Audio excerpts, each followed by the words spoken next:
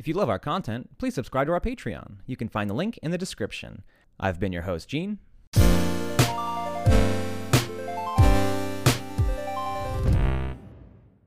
Chirp. Hey, welcome to Creative Block. We're your host, Gene.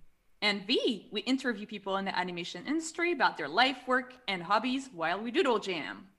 We asked people on Twitter if they had specific topics they wanted us to discuss, as well as some drawing prompts. And today with us, we have Chris Prynoski. Hey! Hey! Hi, Chris. How's it going? It's going. It's a nice Wednesday evening. Thanks so much for coming on the show. We really appreciate it. My pleasure. Yeah. You are a legend in the animation industry. Oh, You thank are you. the founder of Titmouse Inc.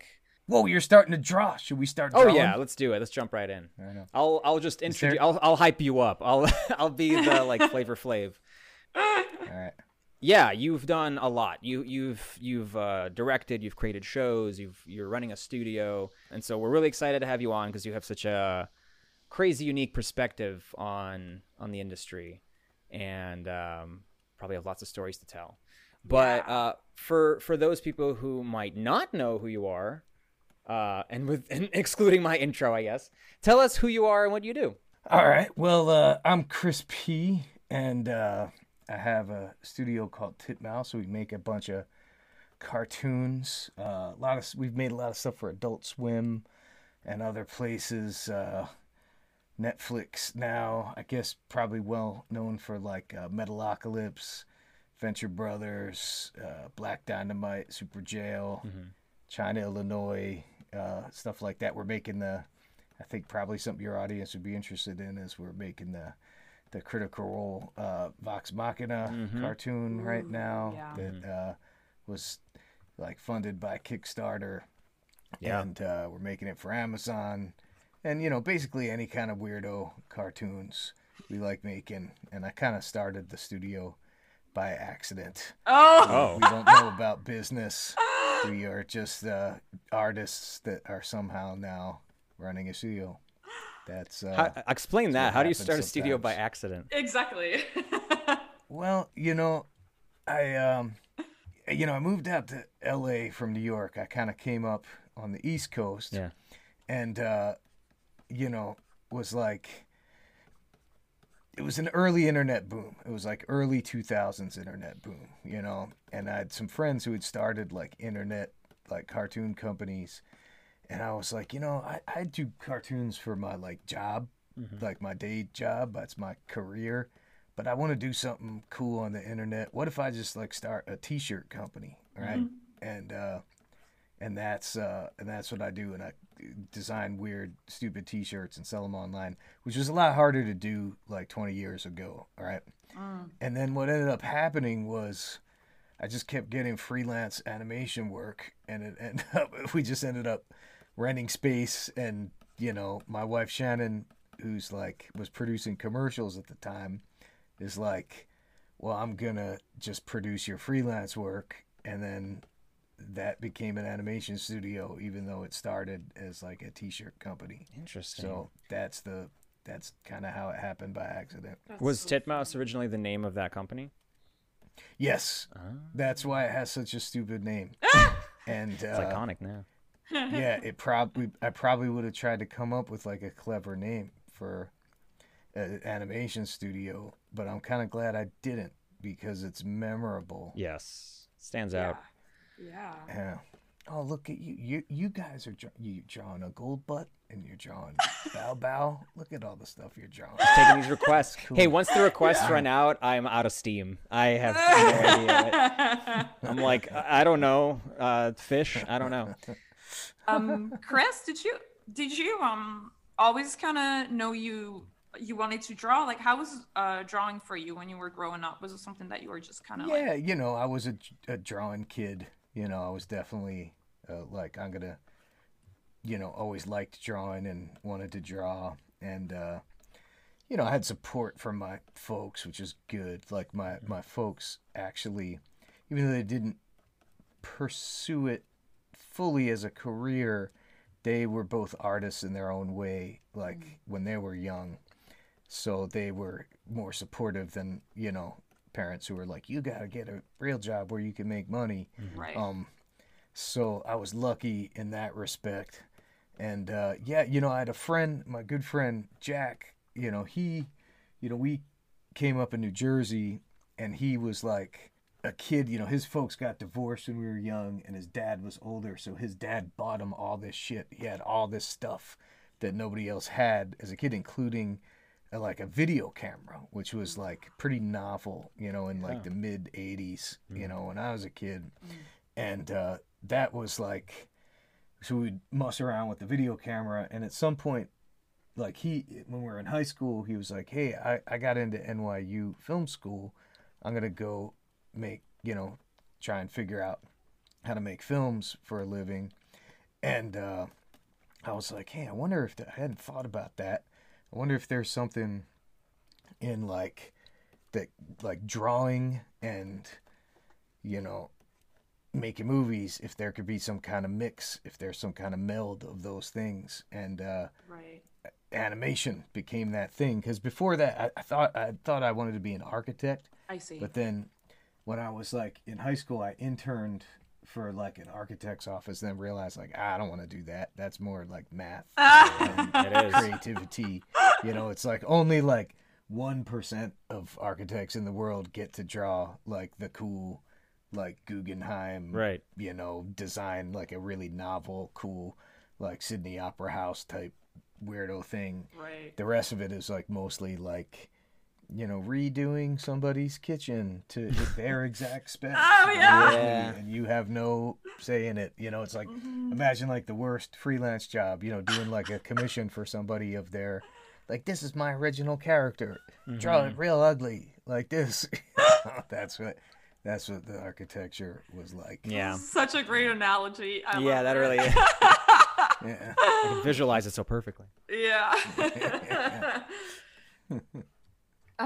Yeah, so you were like, oh, maybe architecture, and then no, and then because you were saying that like animation didn't kind of like jump out to you right off the bat, because I guess like at the time, like how Well, animation was really not as big of a thing back then. I mean, it was, for kids' cartoons and like Disney movies. Even Disney was kind of like, it was the very beginning of their like Disney Renaissance, of like, Little Mermaid and Beauty and the Beast and stuff like that at the time.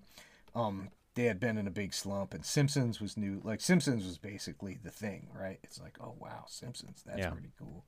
That's something new and different. So it wasn't really like something, it was like pre-internet, Liquid TV, I guess, that had some like, there was some like stuff on Liquid TV basically at the time, and like I'd already decided to get into animation when like, Ren and Stimpy and Nickelodeon kind of launched. So that was posted. So it really wasn't on a lot of people's radar that that's something that you could do. I don't think, at least, Yeah, that makes sense. Because because that was like you said like, so basically, did you go to school for animation? I did.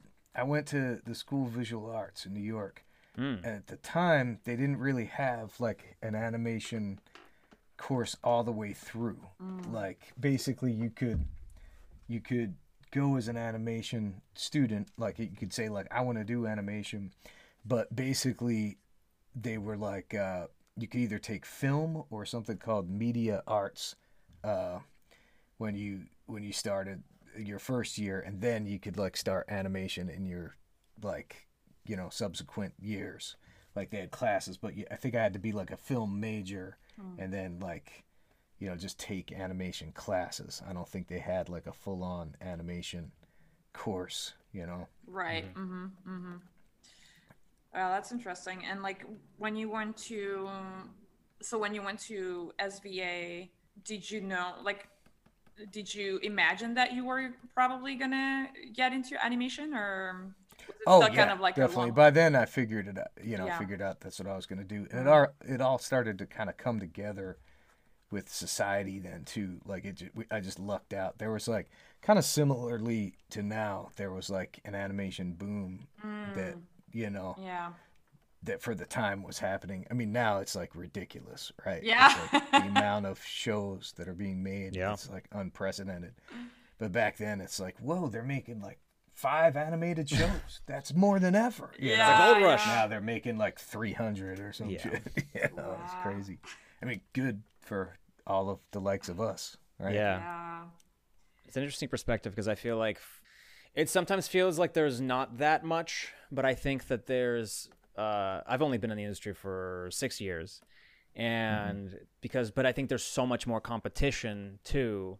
That Oh yeah, you that's know, true. it's like so. Even though there's a lot more competition- going on, it's like it's still hard to find a job sometimes and all this other stuff. So it's like it all scales up proportionately over time. Yeah, it was, and it took people a lot longer to get good because you didn't have that immediate feedback Oh, yeah. that's true. that you have now. Like, you know, you would have to, you know, speculate on what, you know, your shot would look like. Timing, especially, is something that people are way better at younger now Yeah. than they used to be, because you can get immediate feedback. You're working on a timeline. You don't have to stop what you're doing and then go do a pencil test, you know, and be like, you know what, I think I better adjust this. And then eventually you just get into like pencil test fatigue. Oh To god. if you're like, you know, I've shot this enough times, good enough. Yeah. It's like you could just keep noodling and noodling on a timeline. Now I feel like people get better, and there's just so much more information, even to just find out the basic information on how to get, you know, just even how to do animation of any kind was so hard to find back then. It was like, you know, if you're lucky, you could figure out a way to order a book somehow, if you could even figure out how to get that information, you know. Right. So it just took longer to figure out how any of this shit worked. Yeah, I think we definitely take it for granted. The whole digital revolution really like made it way more accessible. And do you feel like Titmouse came up through a time when, like, did it come up at a good time because of all the new tools that were kind of coming about? Because I always kind of feel like Titmouse was very early on to adopt the sort of flash animation kind of stuff. Oh yeah, absolutely. Well, we were using it differently too. Like, one of the things that I saw, you know, was that it could be used to like produce full like it was mostly being used to produce really limited animation at the time, you know. But we're like, these tools are just as good for producing full animation, and maybe we could do it more locally, because at the time it was really happening.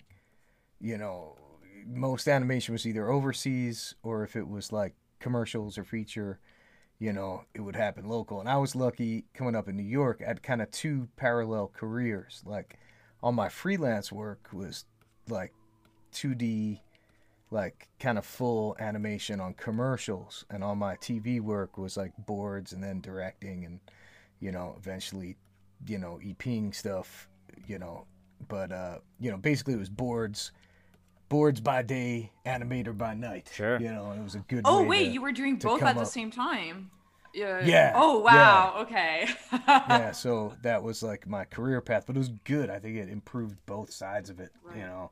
Yeah. I remember, like, even just the most general stuff of like a director saying to me about my boards, like, oh, it was like, seemed like a super obvious thing of like, man, I can't believe you boarded that. It was a scene, it was, you know, one of my early jobs with Beavis and Butthead, and it was like, you know, you boarded it so they have room to open the door. Nobody thinks about opening the door. Yeah. And I'm like, oh yeah, of course, because I would have had to animate it if I was animating it. Like, a lot of people would have the closed door pose and the open door pose, and they didn't have to step back. You know, they didn't have the character step back to That's so make funny. room for opening the door. Just little things to consider when you're doing your job.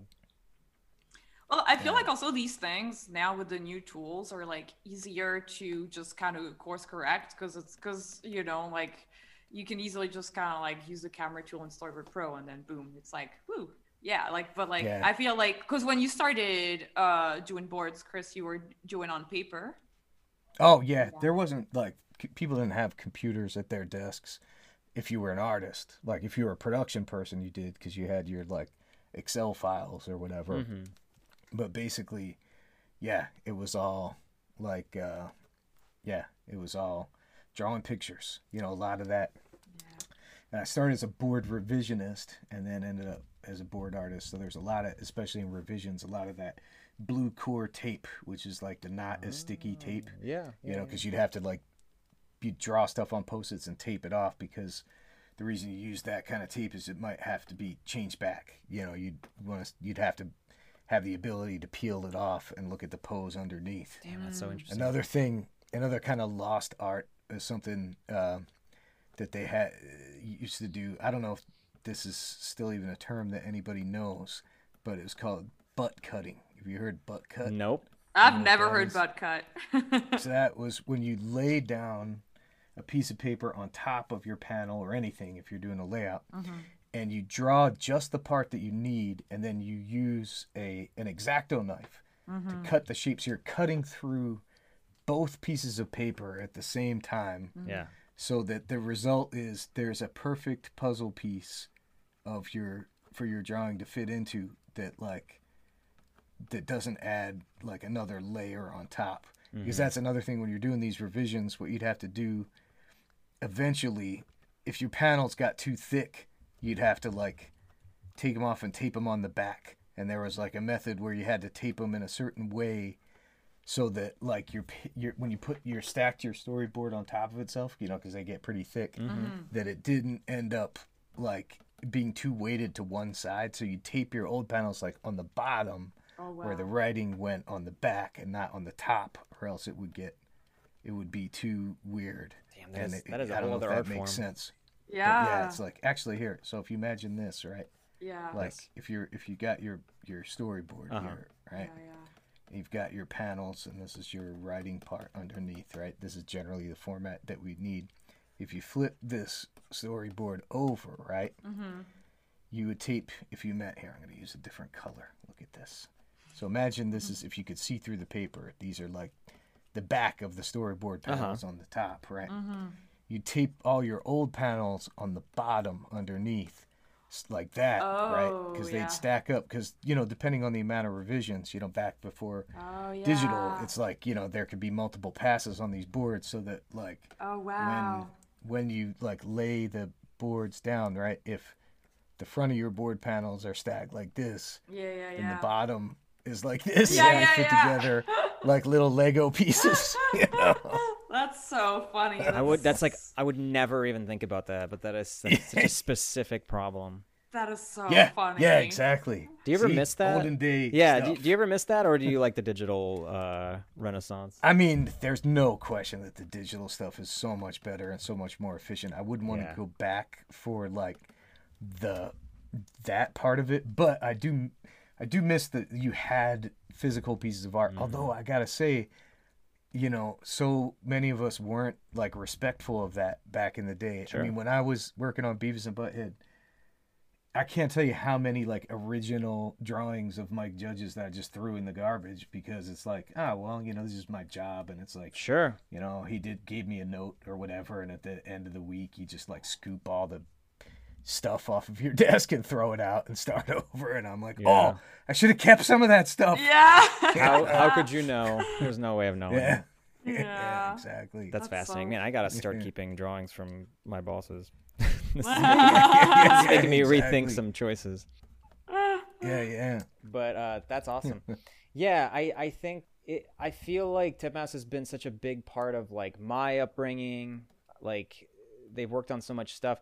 I honestly, like, I remember because I used to do Flash animation too. That was kind of where I started. And Titmouse was like one of the first places I was applying to, because I was like, this is the studio that I want to work at. Because I just feel like Titmouse always has, and I know you foster this. It has this, you know, like sort of punk rock energy to it, and it feels very artist kind of owned and artist friendly. And I think that's really cool. I think it's great, and I think people respect it for that. And I'm curious, like, how much of that was something that was always put in early on, or is that something that you realized you kind of needed to do intentionally to create that kind of atmosphere? You know, here's the thing you learn, at least, I don't know, I've learned, because it's the only way I could do it, is like, none of it's intentional. It's just the only way that I could do it. Right. You know, it's like we are artists, you know, we're artist run studio.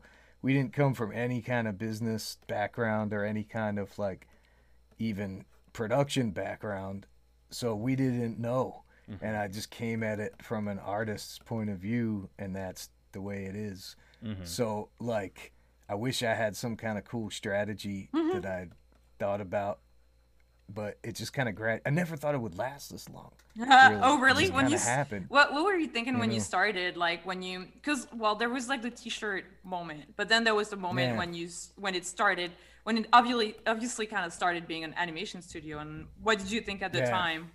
Like, Well, there was a show. I remember like the very specific, like, moment where it's like, it was around like 2004 that it started to like. It's like, okay, we've had to rent more space. We like rented this old TV repair shop, and like this is starting to become a thing, and we just were like, my wife Shannon, you know, who was I was like EPing a show at Cartoon Network at the time, and like that was my job, right? That was like my main gig, obviously, and I was like, that's my career, you know. what show, by the way, And were you? it was called Megas XLR. Oh, hell yeah. Which is like about a kind of dumb guy from New Jersey who finds a giant robot from the future and just uses it to fuck around. Very beloved show. Yeah. So basically Shannon was like, man, you gotta quit your job at Cartoon Network and focus on this. And I was like, that's kind of nuts. Like, I can't like just quit a like EP position on a Yeah. like running a show at Cartoon Network. That's like, and also it's like, it's how we live and make money. And she was like, if you quit Cartoon Network and focus on this will be like your career, and this will be how you make money. So I remember being real nervous about that, but I did it and kind of set it all up, you know, so that it was, you know, like one of the directors, you know, was I bailed halfway through the second season where we'd already shipped, so it was like it was just post, and we had a real smart director, and he Yeah. took over the post part, and it was all copacetic with the network and stuff. Didn't burn any bridges, but man, I'm glad that she was like, you should do that, because it helped. You know, I might not have done it, and then I would have been, you know, who knows what would have happened. Sure. That's so can't cool. know. That's really cool. That, yeah, like having, that influence, like someone that like knows you and is like, yeah, like you should do this. Yeah. Yeah, it's a big leap. It's a bit. It's like it's Yeah. always scary to kind of start doing your own thing, because now there's Yeah. no like safety net. So that's, Yeah. I sympathize with that. But Yeah. it worked out. Yeah. Yeah, that one worked out. You know, it's like, you never know. Though, you know, doesn't always work No. out, but that one did that time. So far, sure. so good. But yeah, it was just always kind of like day by day, you know. And at that time, we were doing a lot of commercials and stuff. I was directing commercials. It was like, and that was a good thing to learn on, because you could mess up a lot. You could make a lot of mistakes, and it would, you know, it wouldn't, because commercials basically had fatter budgets, right? It's Right. like on a TV show, they're so slim, and they haven't gotten better. Like TV budgets, like they just want them faster and cheaper, kind of. Yeah. You know, and it's like it's never been better than like the late '90s. Like the situation hasn't ever gotten better. Whereas commercials, you know, they were pretty fat, and you could, especially in like the early mid 2000s, you know, they were like, they had good budgets, so you could make mistakes, and it's like, okay, well, we didn't make any money on this, but we didn't lose money, you know, and could figure out your production issues and stuff like that. I mean, probably when we were making the first season of Metalocalypse, I'm sure that show wasn't made for the budget that we had. The commercials was probably like paying all our overhead and all that stuff, you know, to give us the room to be able to you know, Yeah. to fuck up. I've heard that a basically. lot. Yeah, that it's like Yeah. a studio is mostly its commercial work, and then you get those more creative Yeah. sort of projects that keep morale up, and it's the thing that everyone kind of rallies behind. They say, the old saying is, one for the real, one for the meal. Yeah. I've never heard you that. do That's great. You do some cool jobs, right? It's like, hey, we're not going to make any money on this, but it's going to be really cool. It's worth doing. And then it's like, oh, here's this show that's like not cool. We won't put it on our reel, but it's a well-paying gig or whatever. You know? Yeah.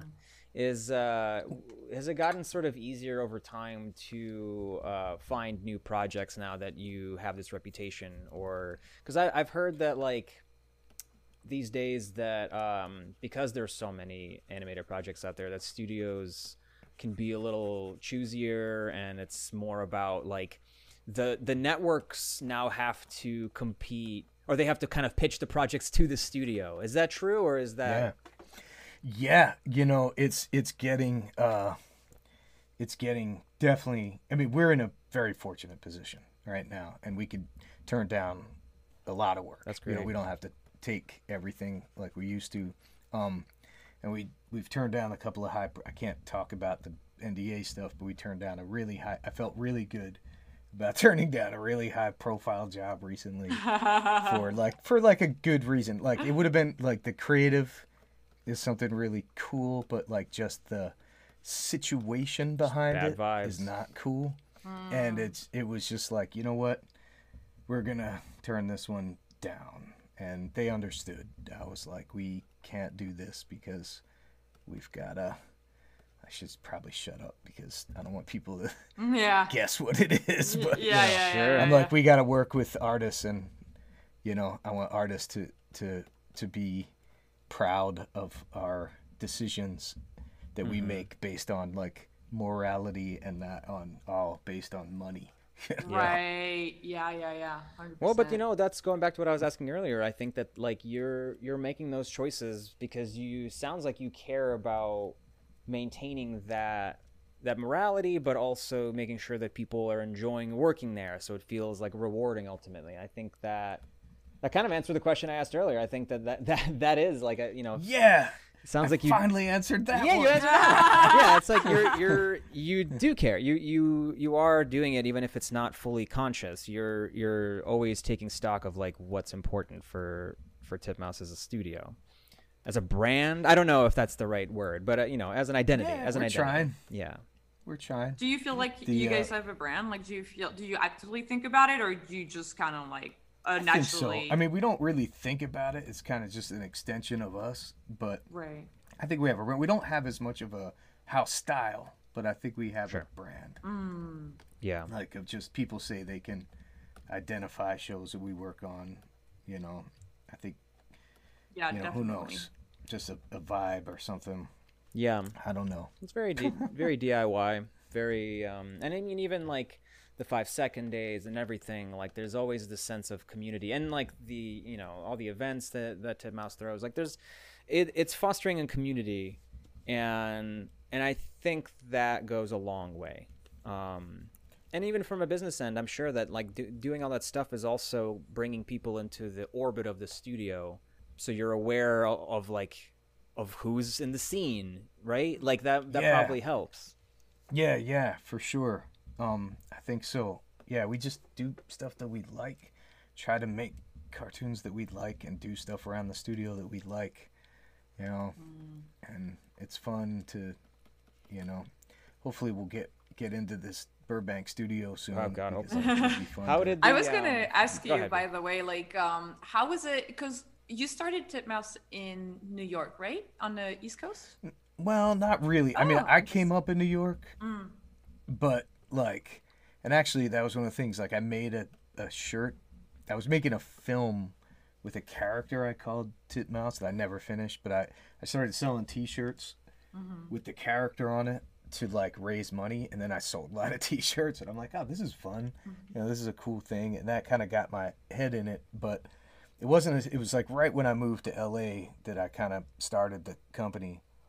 I see. And we made some like little cartoons, you know, but they were mostly like promotional. At the time I was like, Flash is this cool weird little tool, like you can make a cartoon in a day. Like that was like the production value. Yeah, really short little blobby cartoons we were making, but they're mostly to support the t-shirt. I was trying to come at it with like the opposite point of view of like, you know, a lot of these other like webtoon places where they try to make like a real brand with like way less resources, and then they'd be stuck in that situation of like, well, now how do we merchandise it? How do we get people to think? And I was like, what if we just made cool T-shirts? And then the bonus is there's a weird cartoon based on the T-shirt, but only like one that's like 30 seconds long. And then there's not as much like weight on the cartoon having to be like, have to tell a complicated story or have a lot of, Right. you know, for it to carry all the weight. You know, the weight was with the just the design on the T-shirt, and that was fun. I can't, you know, I think I've lost the point of. No, but question. that's really cool Went because off on a tangent. I really like that way of thinking that it's like the just having fun first, and then like, well, we can also make this thing to kind of support this fun thing. And that's really cool. And because for some reason I thought you started a studio on the East Coast, but it's really interesting to hear that you started on the West Coast. And how is it like opening another branch, because you guys are both like on out here on the West Coast, on the East Coast, right? Yeah, we ended up opening in New York. Our New York studio's been around, I think, probably actually 10 years now. I think it's been exactly 10 years. Congrats. And then we've got the Vancouver one, which is probably like 6 years, somewhere in that neighborhood, I'm guessing. It was easier to do the Vancouver one after the New York. You know, it all happened kind of gradually and organically. With New York, I was comfortable because I'd come up in New York and I knew a lot of artists in New York and I knew the scene in New York, so it seemed natural, and there were jobs that needed to be made without studios to make them. So that was, Augenblick, they had done the first season of Super Jail. Yeah. And then when it got greenlit for a second season, they turned it down because they got Ugly Americans. And I called Aaron up because I went to school with him. I was a friend with him. We worked together at MTV. It was like, why did you turn this down? He's like, dude, it's so hard. It has such a low budget. We have a small studio. We can't do 2 shows at the same time. Ugly Americans has a great budget. It's not as hard. I was like, okay, I get it.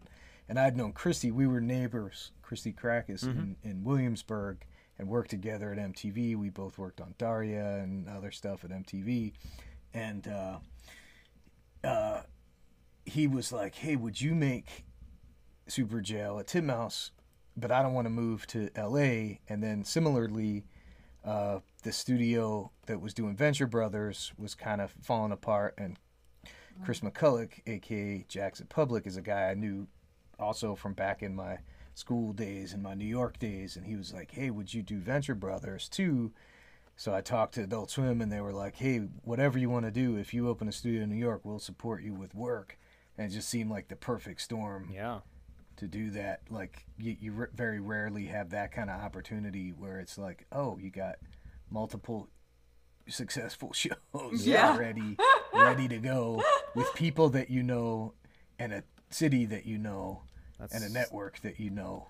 Yeah. You know, it was like a kind of unique opportunity, you know. And then Vancouver, similarly, we had been working with so many Canadian animators just for quality. Not, you know, a lot of the Canadian studios, the culture was to do it for tax credits, right? But really the issue we were having at the time was it was hard in LA, like around 2010, 2011, 2012, to find like really talented 2D animators in LA, because they were they were either working on features or commercials.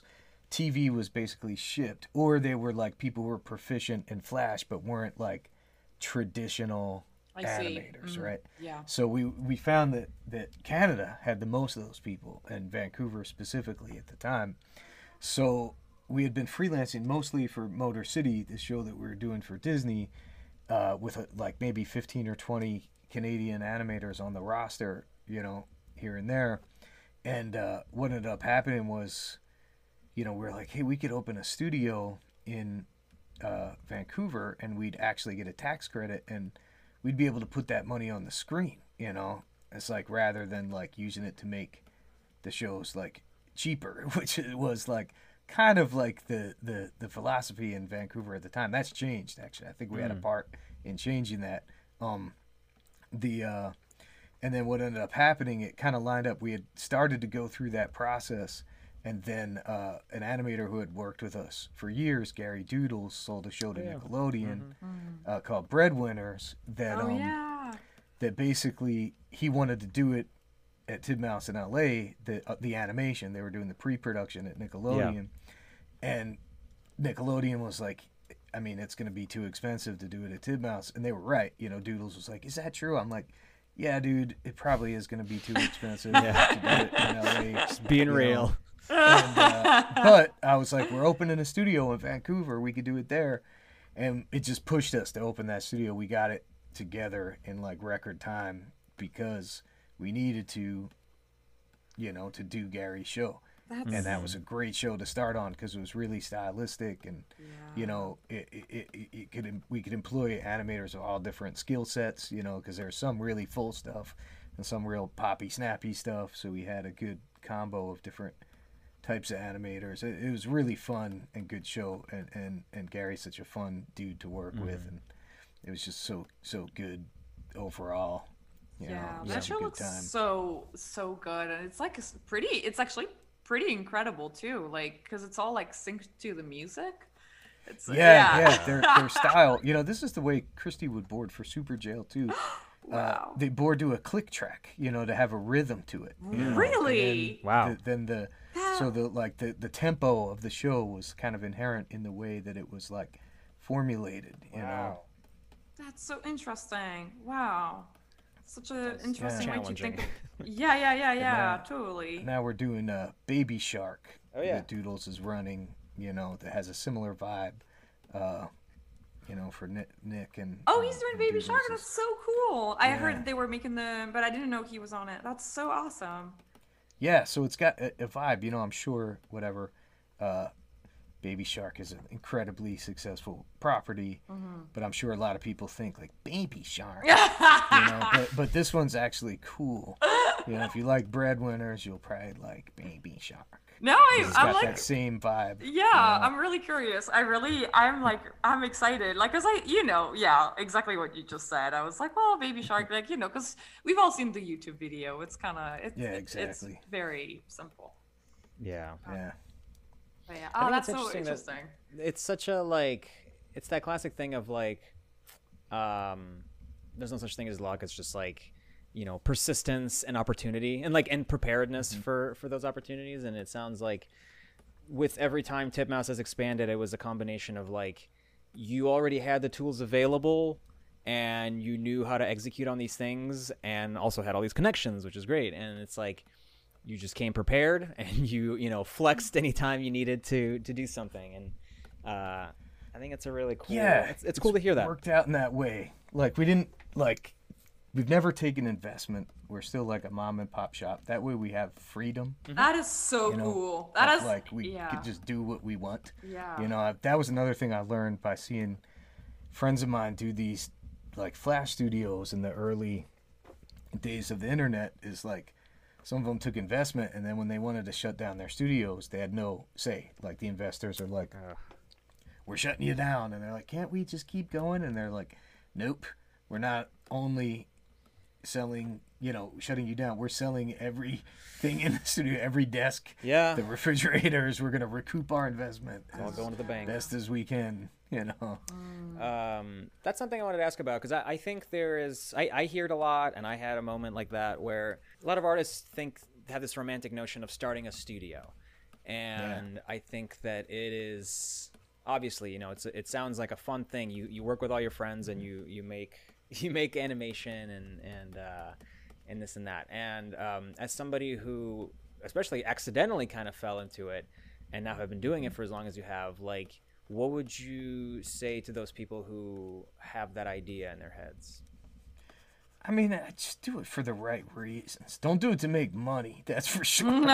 It's not a good way to. I mean, you can, you know, if you get lucky like us, you can make a living out of it. But don't think, you know, that the margins on running an animation studio are a way to like get rich. Yeah. I'd do it I don't know. It's like, it's a weird one. Yeah. It's like, I tell people like, don't do it. But I think that's good it's like, advice. I think that's good advice. it's like, I did it, so it's kind of like a weird thing for me to say. Well, your situation But is different. it's tough. Like, it's not a, we've stumbled into this weird, like, kind of partially creative way to still kind of be creative in it, but it's tough. It's tough. You're really pulled by the business side. Yeah, because I was You've gonna gotta- ask you. You've got to really fight that, and it's hard to not be wooed by, just that side of it. It's hard to be a pure artist, when always you is. run a studio. Yeah, like what's kind of like, I mean, a typical day or a typical week running a studio? Like, what is it like? Man, it's always different. Here's the thing that I'll say, as far as like the challenges, is like the making cartoons part is the easiest part. Like, it's always people stuff, right? It's always something that's the thing. You want to make sure that the artists are happy, that the relationships are working, this or that. And there's always issues in that's been the hardest thing, to make sure that we keep that intact, that you don't become, I see how it's very easy to somehow accidentally become this like big corporate entity that you didn't mean to become. Right. And we fight that all the time, just trying to avoid that, trying to make sure that doesn't happen to us, at least not fully, not to a degree that we don't want it to, if that makes sense. But there's always a different issue. I feel like now my main job is like going to meetings. I see. It's like I don't draw a lot. Yeah. When I do, it's usually like on a post-it note, either at the beginning or end of something, where it's like, a germ of an idea, or a note, like, on a comp or something, something like really, it's rare that I'll board or do stuff like that now. Do you miss Like, it, or are you kind of happy with your day to day? I mean, it's cool. There's always cool stuff to do. I can't talk about. I don't know what I'm allowed to talk about. Oh, you don't talk about anything you're not comfortable talking about. Yeah, Well, yeah. I'm just no. I mean, what on the legal side, I'm I know allowed what you to mean, talk yeah. about. But I'm directing a feature right now. Oh wow. And that's a whole different thing. I'm doing some boards on that, which is fun to be able to board again on stuff. But that's a whole nother situation. And that's for it was weird, is it's for a company that's not Titmouse. So we're still using some Titmouse folks on it, and we'll be doing some elements of it with Titmouse's involvement. But it was really weird to work for a company that wasn't Titmouse, because I haven't done that for so long. That's so interesting.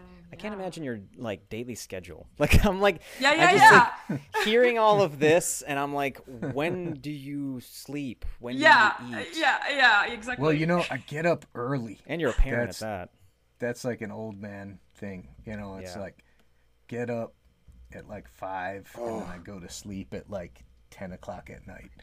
Oh, I'm actually That's how you excited do to it. hear that, because I've been trying to like figure out like how much sleep is a good amount of sleep. And like there was a moment when I was waking up at 5 a.m. But then the pandemic hit, and the gym closed, and when I couldn't go to the gym, it was really, really hard for me to feel motivated at 5 a.m. But that's really cool. So you like, and from 10 p.m. to 5 a.m. that's you feel like rested? I mean, I don't know. I'm rested. What does rested mean anyway? Anymore? Sorry, I just had to ask. Just a lot of coffee, right? Yeah, exactly. Yeah, I do drink a lot of coffee. That's for sure. It's a valid response. Yeah, it's interesting. I mean, I think it's tough. It's a tough juggling act, but it sounds like you enjoy all those different things. And You gotta love it. Yeah. I mean, it's the only way it ever works in animation, right? Like, people who get into it for any reason other than they love cartoons, it's just not gonna work out for them. No. You know, some executives fall into it, but if you're going to work in any kind of creative capacity, you got to love it. You got to want it's got to be your you know, when people ask me advice, you know, especially people coming up or considering getting into it, you know, it's like, you know, like a professional sport or something. If you don't want to do it like, you know, 10 hours a day, every day for the rest of your life, if you don't have a passion and you can't like imagine yourself doing anything else, don't do it. You know, it's like, it's got to be something you love, like you know, like if you're like trying out for the Lakers or something. It's like you gotta I agree with that a work lot. as hard as somebody like that works for their career. You know. Yeah. Well, I think it's like you were saying, you know, about starting a studio, just don't, because I think that if somebody isn't already ready to fight for that, then that's what they need to hear. Because I believe in the same thing with pitching ideas and trying to get a show made, you know, where people are like, well, how do you get a show made? And I'm like, I don't know. Nobody really knows. But it's like, if me saying don't even do it is enough for you to not do it, then you were never going to do it. Yeah, exactly. And I wanted to ask about that too, because you've lived like 8 different lives, and you've created at least 2 shows, right? Yeah.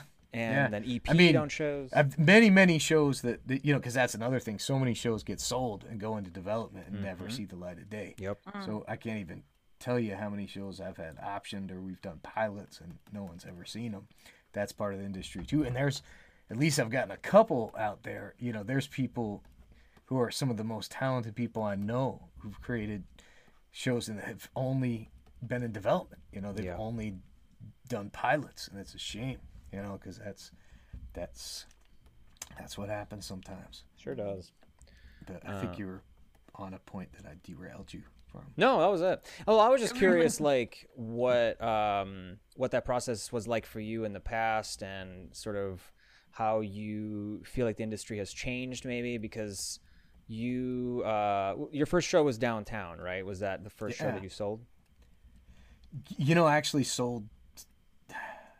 Yeah, I sold one show before that didn't go the distance, but downtown was definitely the first one to make it.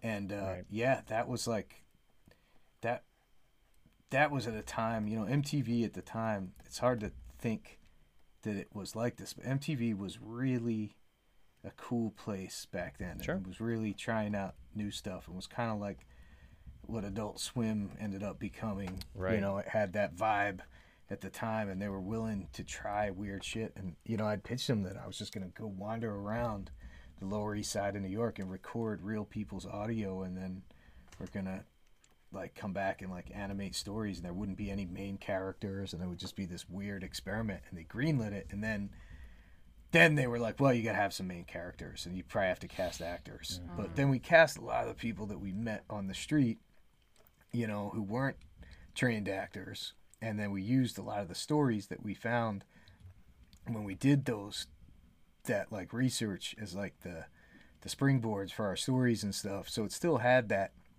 independent vibe. The one thing that was interesting, and this is something that always happens, you know, when you're working for a client, is, you know, it's definitely pushed to make it more of a comedy. Like I saw it much more of like a slice of life. Like I was inspired by like, you know, Linkletter stuff like Slacker or like Kids. I don't know if you've seen Kids, but that was like a, you know, drama 90s New York thing. And like that's what I kind of thought it would be, like this kind of weird experimental, not unfunny, but not like primarily a comedy. Focus, yeah.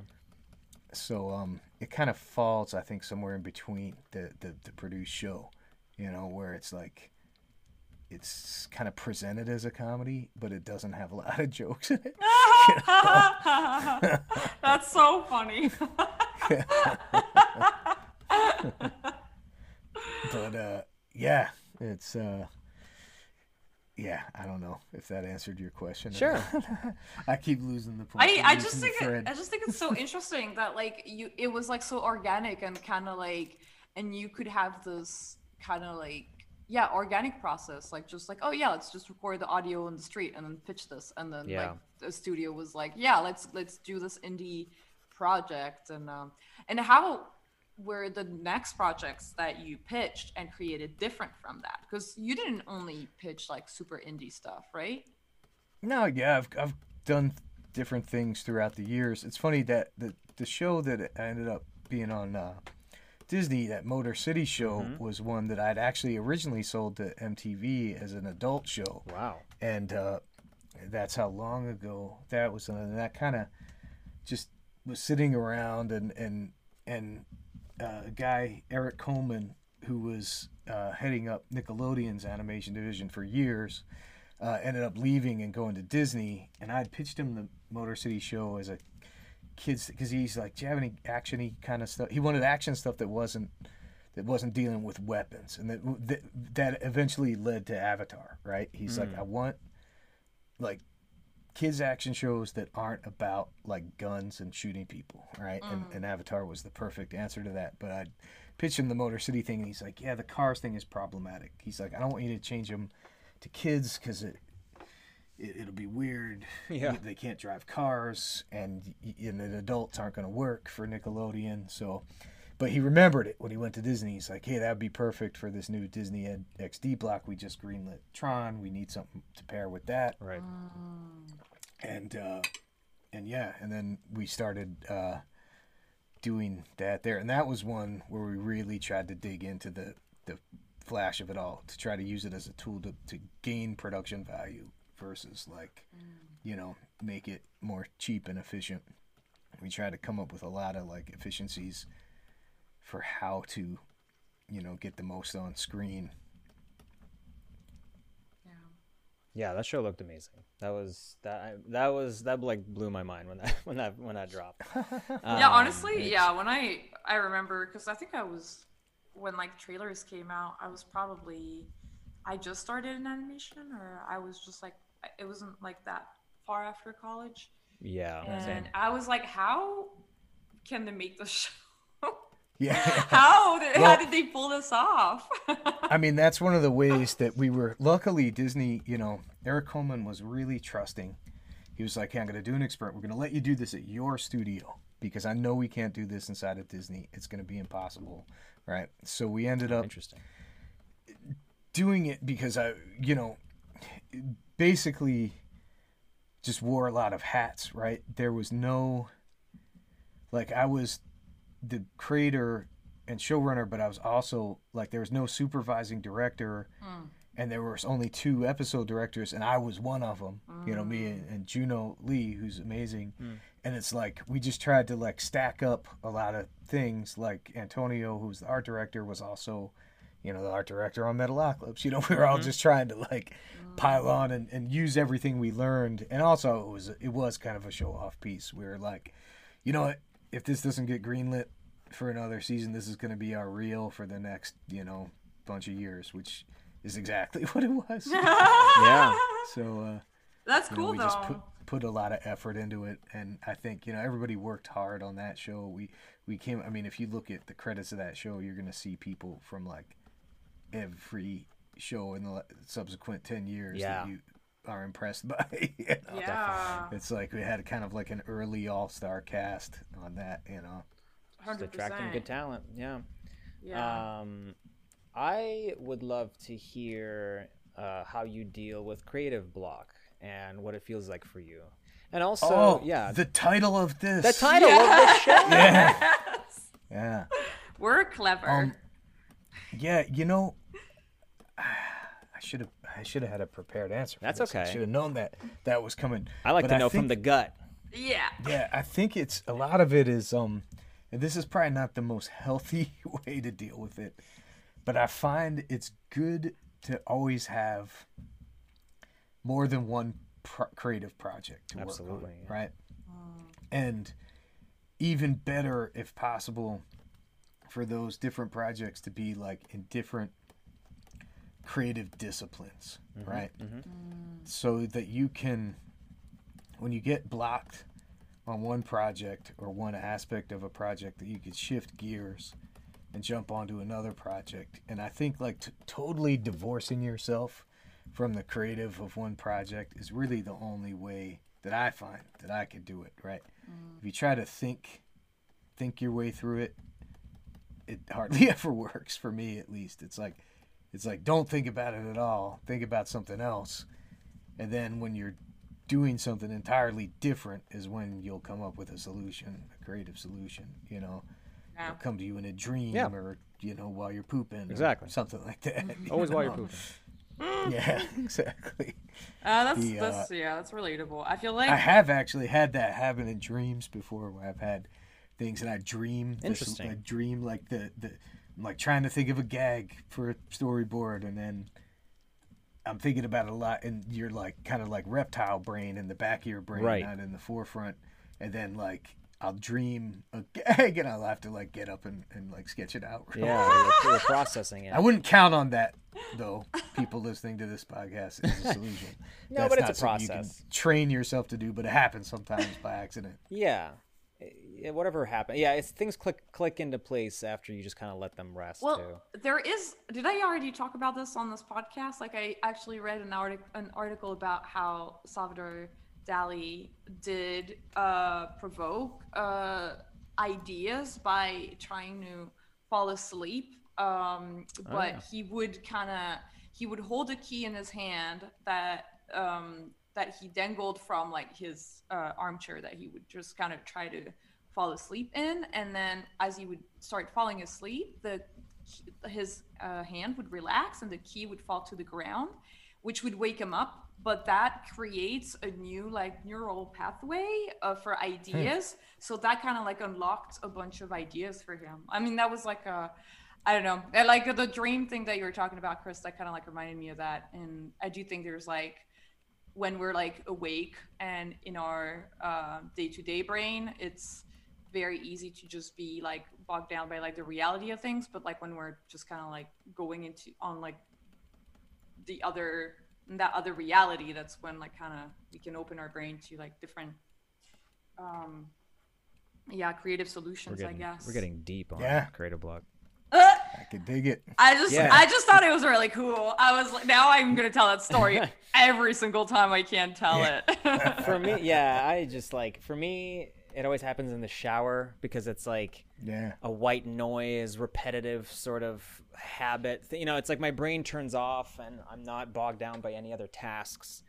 And then suddenly I'll have these epiphanies and I'll come up with all these solutions for things. It's like every time. You know, it's harder these days too because of the constant distraction of our devices. That is so true. So it's like hard that you're ever just like sitting with yourself and your brain without some kind of like exterior influence. If you try to put your phone away and not look at it at all for a long time, then maybe you're you know, that part of you could kick in, but it's rare. It's rare these days. Yeah. To be entirely isolated from that. I think what you said is great. About the having more than just one interest and more than one creative endeavor, and that's something that I definitely take to heart. Like I do music as well on the side, and it helps. I think that it kind of when things are going, if things are going south in your career or whatever, because there's always going to be ups and downs. It's always nice to be able to like jump over to something else and kind of maintain control, in one or another aspect of your life when things feel like they're not there. Same thing with creative block, obviously. We got a bunch of good questions. We've covered a lot of them actually, just naturally. But we might even be able to just kind of read through them, and if there's like anything that you want to add compared to what we already talked about, that could be kind of cool. Yeah. Right on. From @Lee Animations, Titmouse is so cool. I got 3 questions for Chris. Was it difficult to build a new animation studio and find people to work with? Is it hard maintaining an animation studio as a business? And what does Titmouse look for in animation portfolios for hire?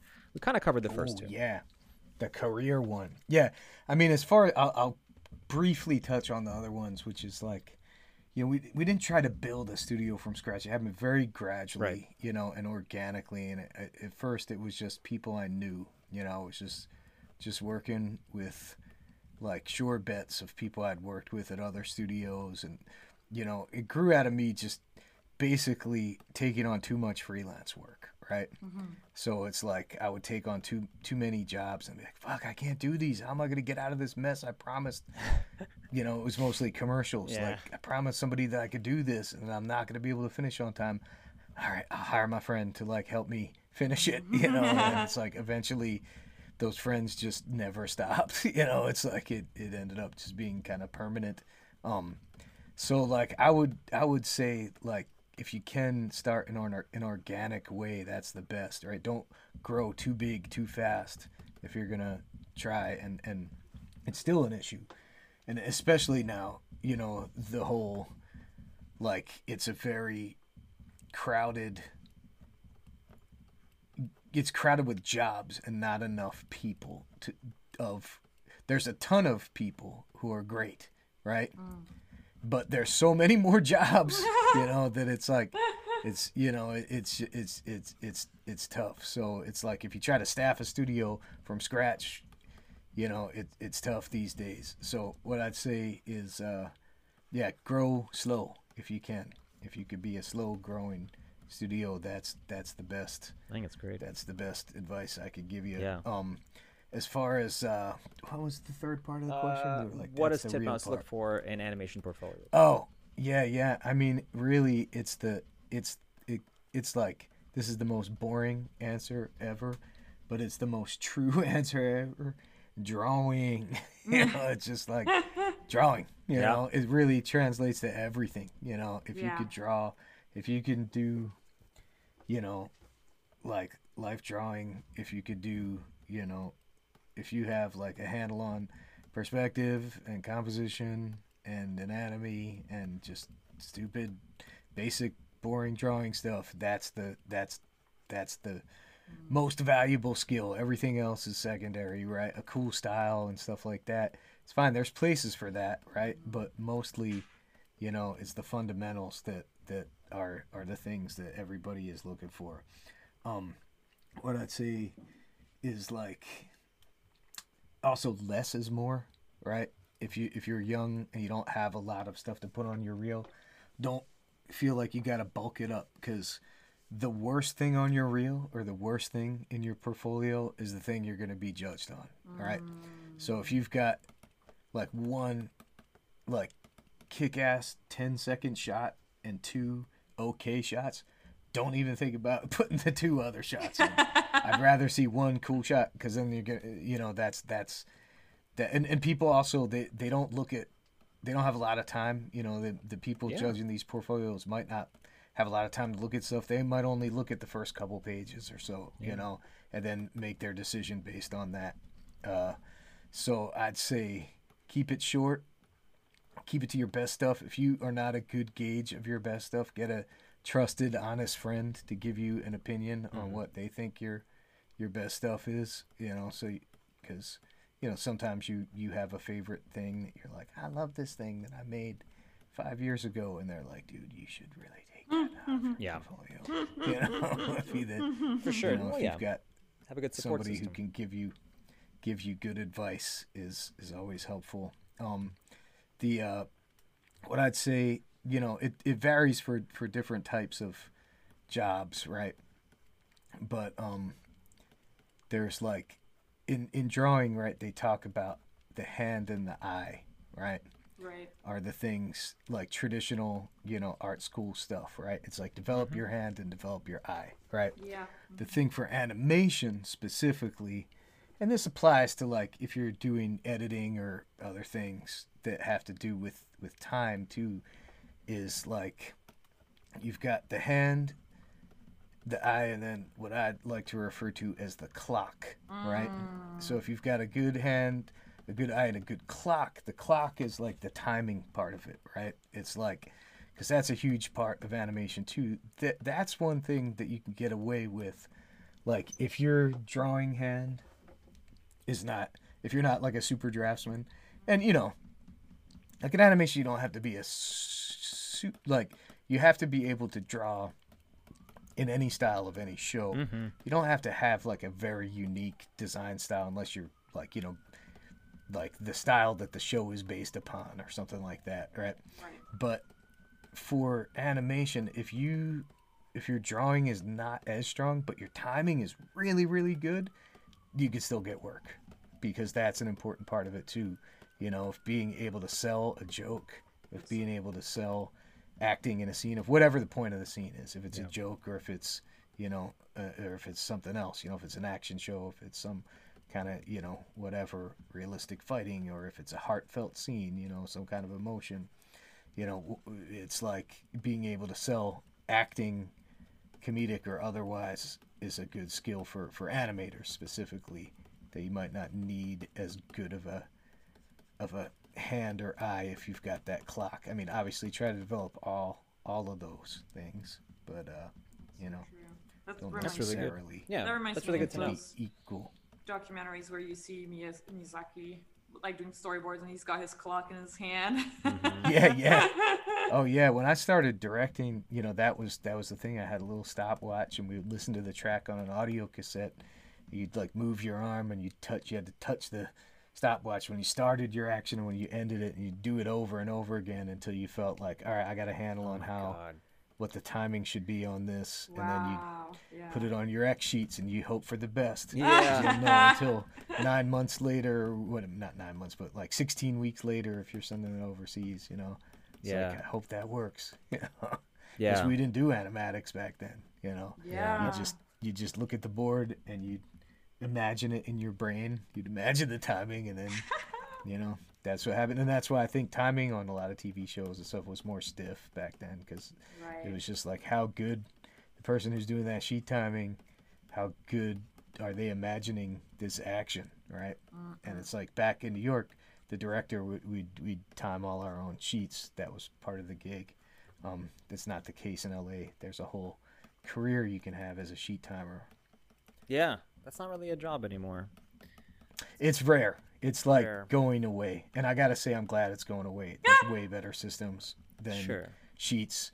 Like, I'm not glad it's going away for the people who have those jobs, but I'm glad it's going away for the industry at large, because No, I hear you though. Fuck those people. it's an antiquated system that needs to change, and it's like,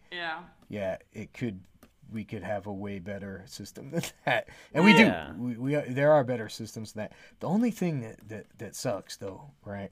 And this is something that it's really challenging, and as a guy who has a studio, it's a thing that I think about a lot, is like the pressure that's on a board artist, and having come up from boards, I really feel this is like, you just have to.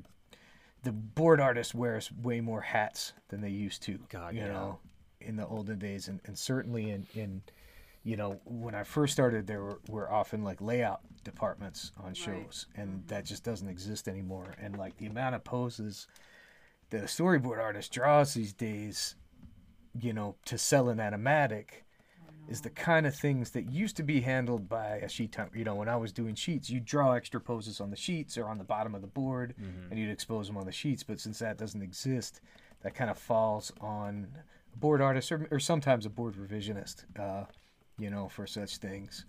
But and it's kind of like, it's a tough thing, because I find myself guilty, and I find a lot of board artists guilty of it too, where even if there's not the pressure to do that, there kind of is the pressure to do that. You know what I mean? You always want your boards to work, and you want to sell the best possible thing, and that's the issue of this industry, right? In the because everybody loves it and wants to do such a good job, that we kind of torture ourselves and perpetuate our own sorrow in those aspects. I hear that. I feel like because I'm mostly a board artist, and that's definitely something that I struggle with. I'm like, sometimes, especially if you work on a show that you love, it's like, well, I wanna make it look real cool, but then you're also thinking like, oh well, but then the union, and then all the other artists that are gonna come after me, and then I'm gonna tell you something that'll make you laugh, right? Of the olden days of when I used to board. When I first boarded, when we would board on paper in the olden days, anybody who's currently working as a board artist will just fall out of their seat when they hear this math, right? So the kind of like expected like going rate quota for panels, like cleaned up panels, not loose panels, but if you had to deliver like clean on model panels, 15 a day. Oh, Kind of what you were expected to do. Oh my god! When you're drawing on pieces of paper. Don't tell us this. What the fuck happened? What But the it was, fuck happened? it was a lot different, back then. Well, okay. Yeah. Well, yeah. just- It's nice to know that it was like that. Yeah. We can. But there was a aspire. lot less weight on what the boards had to deliver. Well, yeah. So there was a lot of support. There was a layout department that would do additional poses. There was the Oh, man. sheets that deliver timing and poses, and there were no animatics. So there were no. I mean, and this is going to sound like a whiny thing, but there were no executives that didn't understand how animation worked Yeah. and have to see all that stuff spelled out in the board for them to be able to approve, Right. Yeah. something, which is kind of the case now because, Interesting. the way the industry works is a lot of the people who make decisions haven't necessarily gone through the process of how all this stuff works and don't appreciate. Not that I don't think they're trying, it's just they don't have the experience, and those poses are necessary for them to even understand what's happening. Sure. Yeah, it's changed so much, and it's disappointing to hear that, but we'll see. I guess I think people need to definitely make a change and stand up for that, because board artists are doing so much more than they should be. Yeah, I'm not an advocate for having the board artist like when you work with a track and like Storyboard Pro and like actually time stuff in the boards. I feel like that's a huge mistake. Oh yeah. Because the editor's job is to keep the timing of the show consistent. Yep. Every board artist is going to have a different Yep. style and a different take on it and stuff. I mean, besides the workload thing, there's just I think a creative reason not to pursue that type of Yeah. style. That's something we haven't really done it to Mouse because I don't think it helps, Yeah. We've had a couple of people ask, at Nathaniel Foga and at Gunkers ask, basically, if you had the opportunity to revitalize Motor City, what are some ideas and concepts you'd have for it? Oh man, we wrote a good amount of a second season for that. We had we broke the whole season. We wrote even multiple scripts for it. There was some really fun stuff. There was like a musical episode featuring the Duke of Detroit and Texas, those characters where it's kind of oh man, I wish I could remember the plot of that, but I remember digging it. There was also like a kind of like more backstory. We wanted to do, one of the things that you always run up against in shows, we had wanted to do more of the backstory in the first season of how this world came together. And there's always, with networks, or there was in the past at least, let's say, the old thinking was like, episodes should stand on their own. You shouldn't have to learn a lot about stuff up front.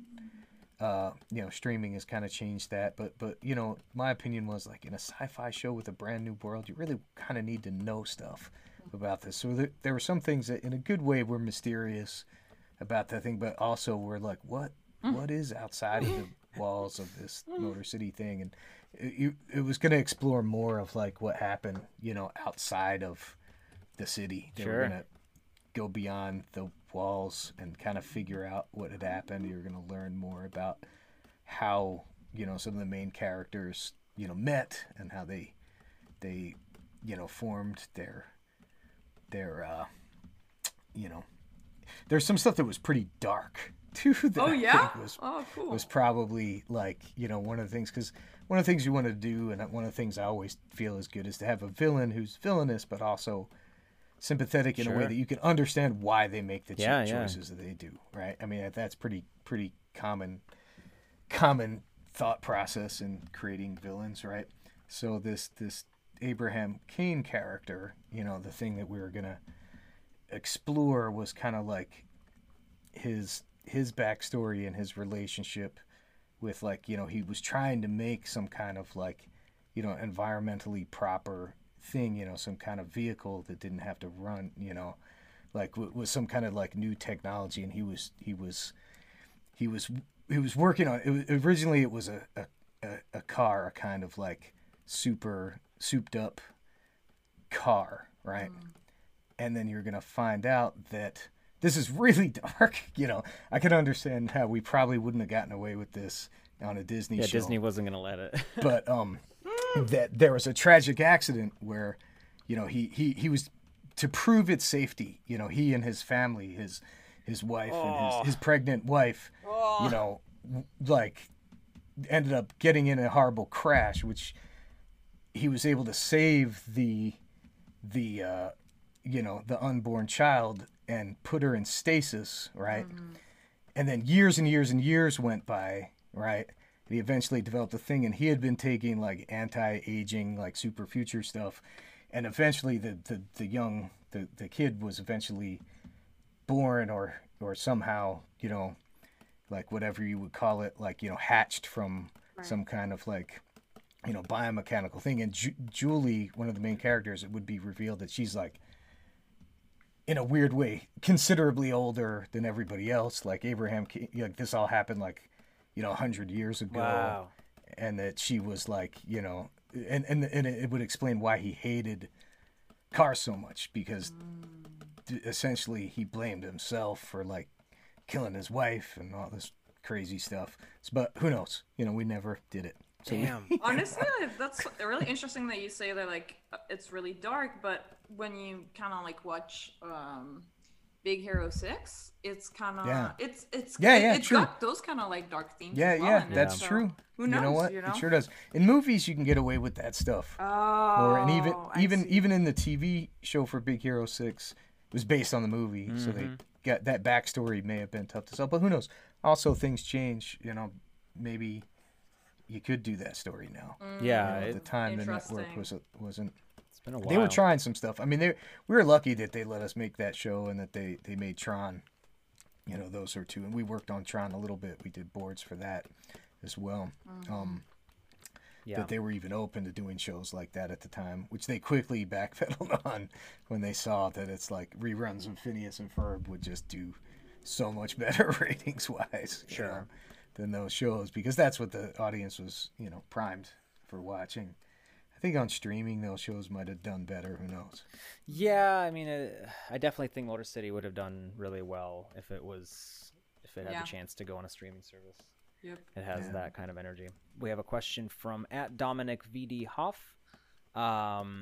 They asked if there's a place to watch the 5-second films online. There's not like a collected place, because we'll do screenings of them. Yeah. I mean, here's kind of the situation. We put some like on our Vimeo page. We put some on our Instagram. They'll be shown at festivals every once in a while. And really, a lot of the artists put them on their personal pages. That's one of the things we feel strongly about, is like we for anybody who doesn't know, 5-second day is like when we let the artist like make whatever film they want, and then we screen them all at a movie theater, in a couple different cities, and we kind of let people, we kind of tell people like, don't put them on your social until after all the screenings are done, because we want it to be a pure experience for someone going to watch them at the movie theater. But then once that last screening happens, because they're not always on the same night, we can't always book a theater in every city the same night, then it's like, it's a free-for-all. It's like, do whatever you want, put it on, it's it's your film, put it wherever you want. So I think you can find them all over the place on people's YouTube channels or Instagrams or Twitter or whatever, defunct platforms that people don't use anymore. Yeah. There were probably some on Vine, at some point. Yeah. Whatever. So there's not really a collected place where you can see all of them as of yet. I wanted to ask one more question from @Katie Lazo. When looking to promote a board artist to director / showrunner position, what qualities are you looking for? That's really interesting. It's rare. It's rare that somebody makes the leap from board artist to showrunner. Yeah, that is. Yeah, the way that you do that is by creating and selling. It's your their own own show. Yeah, yeah. But board artist to director Yeah. happens relatively. That's relatively common, right? And here's what. This is something, it's a really good question because it's not the things that you think it might be. Like, in a weird way, it's not as much about your skill as a board artist. You have to be a good boarder. Like, there's a baseline that you have to hit if you're going to become a director that has to be good. But you don't have to be necessarily the hottest board artist in town. It's much more about communication and leadership skills. Directing is getting the result on screen by working with your team, by working with your crew and working with your team members. And I've found in the past, sometimes artists, who weren't, as good at communicators as other artists, got upset when someone gets promoted ahead of them. And I would sometimes have to have that conversation with people. It's like, hey, it's not that your skill as a board artist is not the thing that's in question here. You're a great artist. It's like the team leadership stuff and getting people to rally behind you and a way to communicate and get the best work out of a crew is really the most important skill set of a director. So that's what I'd say is like work on what they say your soft skills, right? Right. Yeah. That's That good. makes a lot of sense. That's good advice. And then usually we love to hear like what are your personal goals, like what, and career goals, but like what kind of stuff are you hoping to accomplish in the years to come? Oh man, I'd love to spend more time doing personal art. Like it's easy to get sucked. I mean, this is unique to me. It's gonna sound like a high class problem, like boohoo for me, but get sucked so much into the studio and so much into the projects of the studio that rarely have time to focus on personal work, not even necessarily like films. I mean, that could be fun too, to make little shorts and things, but also just like artwork, paintings and stuff. Like there's a couple of paintings I've been working on forever. Cool. That I'm like, am I ever gonna finish this? It's like sometimes you just get bored and give up. Sometimes you pick it up way later. You never know what's gonna happen. So yeah, more time for personal work. I think that's always worthwhile. Every once in a while, I'll get one done, but they're few and far between. Just keep coming on the show and doodling. That's Yeah, exactly. That's what I was thinking. I was go. like, that's the solution. That's why we're here. like that goblin that you drew, so gremlin, friggin' cool. Yeah, it's so good. It's like a backsheet gremlin. There's a lot going on. Backseat was one of the first guys I worked for. Really? Back in the olden days. Yeah. It's interesting. Yeah. He's a real interesting character. So I've heard. Well, thanks so much for coming on the show. We really appreciate it. Yeah, thanks for having me. Your podcast, Tongue and Pencil, was definitely an influence on us starting this. So, oh, nice. So thank you for doing that. Yeah. Maybe I'll finish editing those one day and put the rest of them up. I'm sure they're all, like I was telling you guys before this started, they're like 5 or 6 years old. Yeah. We recorded them. You do a lot. You do a lot of different things, and that's really admirable. Yeah. Right on. And if you ever bring it back, you can have us on the show. Yeah. It'll come full circle. Totally. I'm just kidding. But yeah, we look forward to what you're going to do in the future, and it's been real. Right on. Thank you. This was great. This was so much fun. Yeah, of course. Thanks for having me. Thank you for coming on. That's the end of this creative block. Thanks to Chris for being our guest and sharing his story.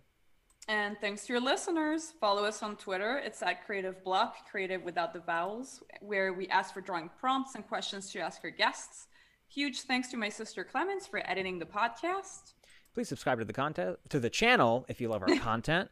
I've been your host, Gene. And I was V. Keep being creative, and we'll see you next week. Bye.